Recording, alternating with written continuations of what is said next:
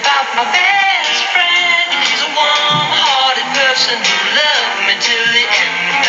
Got my best friend Anna. She finna. Oh, her best friend. That's my best friend. That's my best friend. That's my best friend. That's you better fuck it up. Best friend wants some more. And welcome back to the PLP podcast. This is your boy Carlos D. And I'm about to give y'all a quick little mini episode. I have given Christy the week off, but as we are a bi-weekly podcast, I didn't want to go a whole month without giving us a little something from the PLP podcast to hopefully keep people interested and liking. So before I get into it, let's please like, rate, review, subscribe. You can find us wherever you find great podcasts. SoundCloud, Google Play, Stitcher, and Apple Podcasts. You can go to the Instagram page, the PLP Podcast, like, comment, review, whatever you want to do over there. And if you feel inclined, send us an email to the PLP Podcast at gmail.com. So this is a solo show. As we move into a new year, I want to keep the flow rolling on the show. Want to do a little story time. Shout out to the boy J. Del Negro of the By the Chance podcast. As I'm going to do a little quick story time of an event that happened in my life. As we move into the new year, I'm going to talk about one of my most memorable New Year's Eve going into New Year days. And a little adventure that I went on. Story goes back. I can't even remember the year. This was back before I was an old washed up old man that didn't like to do anything. Who liked to be in bed by 10:30 on a school night. And by 11 on the weekends. Back when I was in my 20s. And you got to go back to, I guess, kind of even before that. Before there was my PLP, Christy, I had another PLP in my life. We met as teenagers at Six Flags. We both worked at Six Flags. I was actually her boss. Her name was Victoria. The only difference between her and Christy is that we never dated. And she would have never dated me because she was not into men. She was a lesbian. And that's not a really germane to the story, but just an actual fact. So it's a little bit different from Christy. But we used to be road dogs, rode hard together. Most of the zany adventures and things and goofy things I got into when I was in my early 20s was because of her. Some type of adventure, some type of thing that she was getting involved into.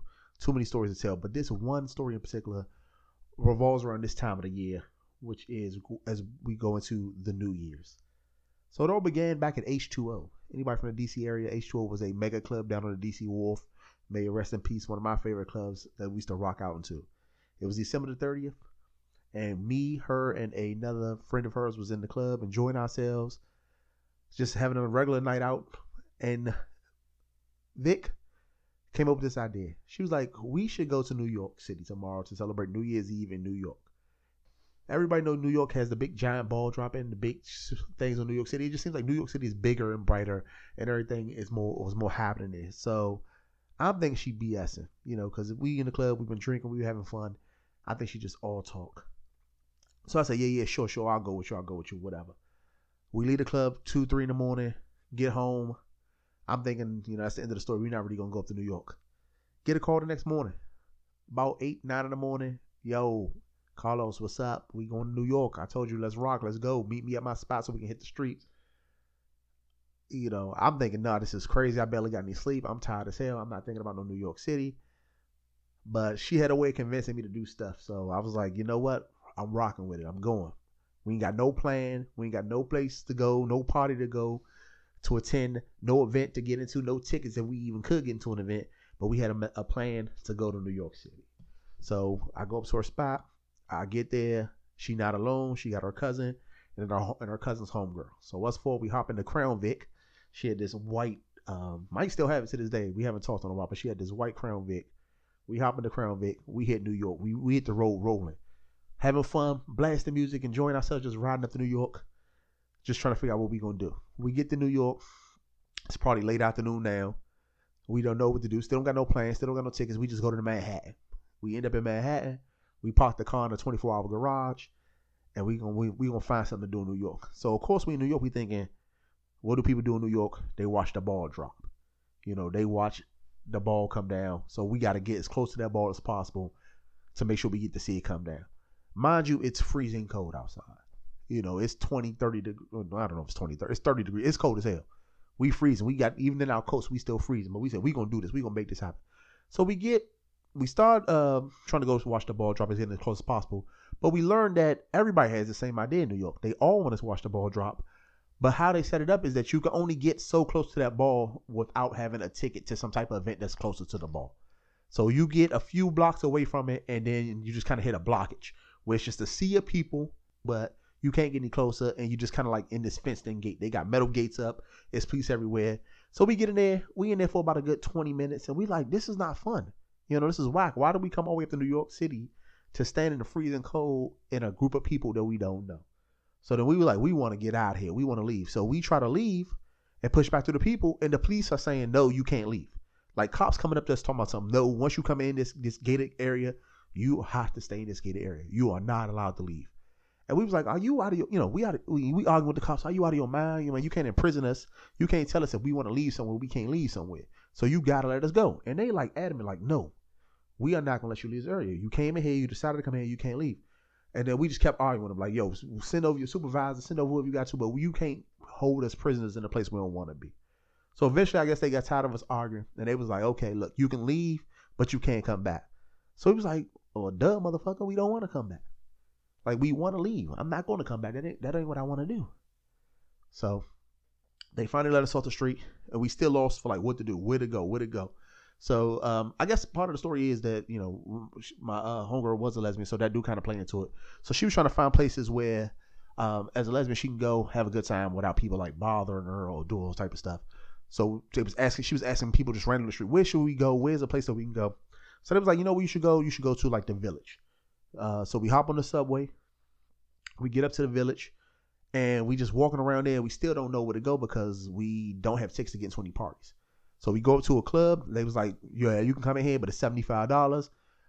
So we was like, okay, we'll pay, but let us look inside to see if it's lively, if it's lit in there.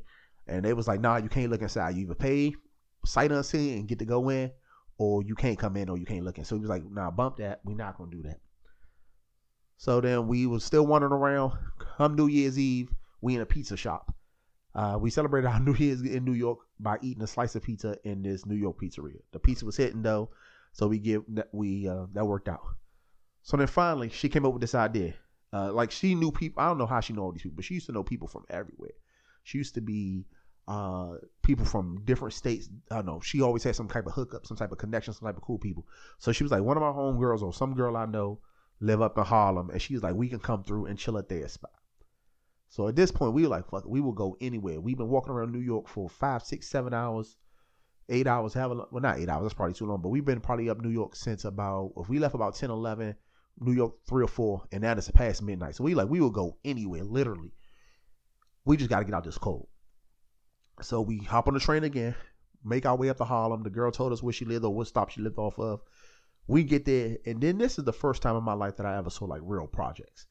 Like the projects that you see on TV, these high rises. Like I grew up in DC.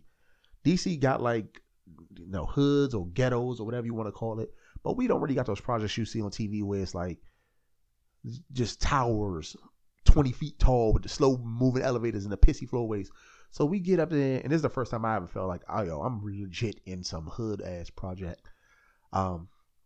So the girl come get us. We go up to her apartment. We chilling in her apartment. We in that joint for a little bit, just having a good time. I'm honestly not really doing much. My homegirl Vic, talking to whoever her homegirl is up there in Harlem. Me and the cousin's friend is kind of just chilling, laying down on the bed, relaxing. And then the cousin is doing whatever she doing, trying to get on the phone bone. Somebody back here in DC. So we in there for a while, chilling. I fall asleep. Next thing I know, all I hear is a bunch of commotion or a bunch of yelling. So all I'm hearing is like, they can't be in here. They got to get out of here. Y'all know you're not supposed to have guests. Mama told you not to have no guests. So come to find out, the girl, I guess, was, it was not her place. It was a family place. The mom or whoever was out of town or not going to be home. And then her brother had come home. And he yelling at the top of his lungs, they got to get out of here. He not yelling at us, but he just yelling at his sister like, they can't be in here. They got to get out of here.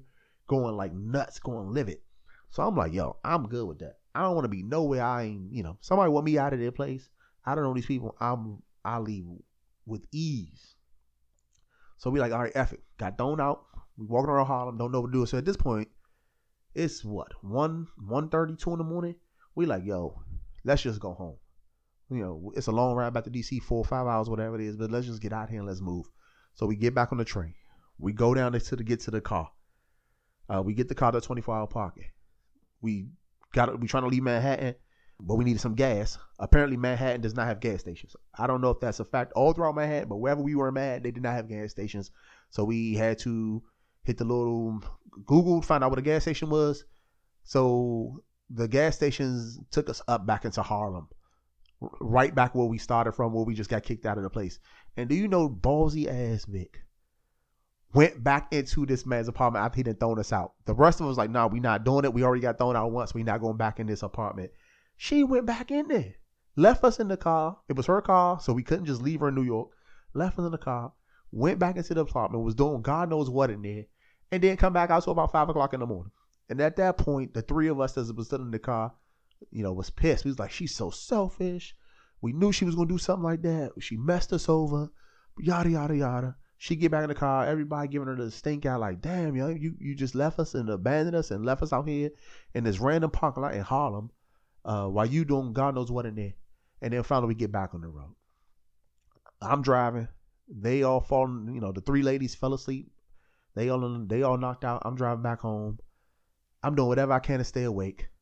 I lost my favorite hat because I had it on top of my head, but to stay awake, I had to stick my head out the window. The hat flew off going down 95 heading back home and just blew my high.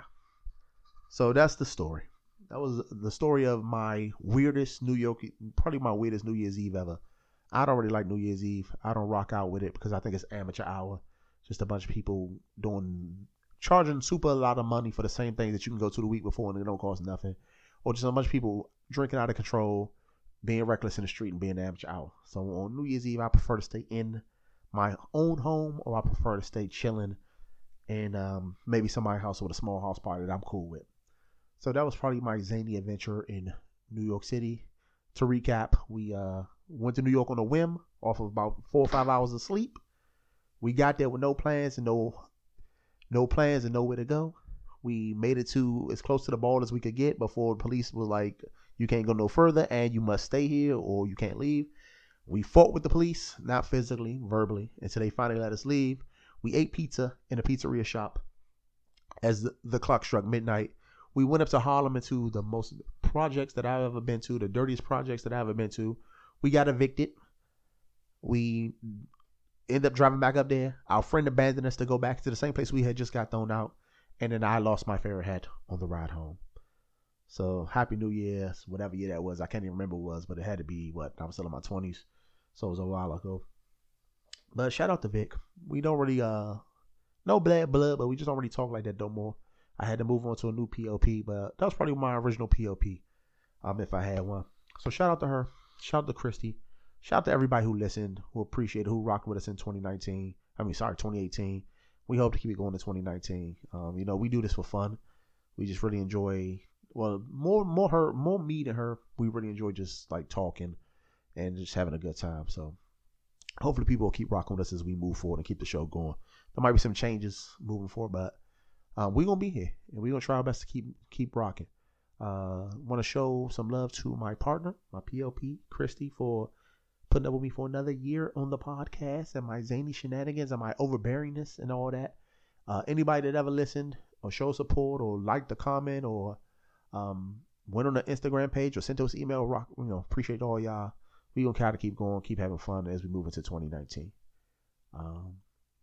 So that's it. Shout out to NYE and NYC. Shout out to everybody. This has been Carlos D signing off for 2018. Merry Christmas, Happy New Year, Happy Kwanzaa. Love everybody. Remember to like, rate us, review us, subscribe. Come to us on Google Play, Stitcher, SoundCloud, and Apple Podcasts. Go to the Instagram page, the PLP Podcast on Instagram. Send us emails if you feel inclined to do so at theploppodcast@gmail.com. And until next time, see ya. Thank you for being a friend. Oh, yeah. Travel down the road back again. Hey, so we started from the bottom, now we're here.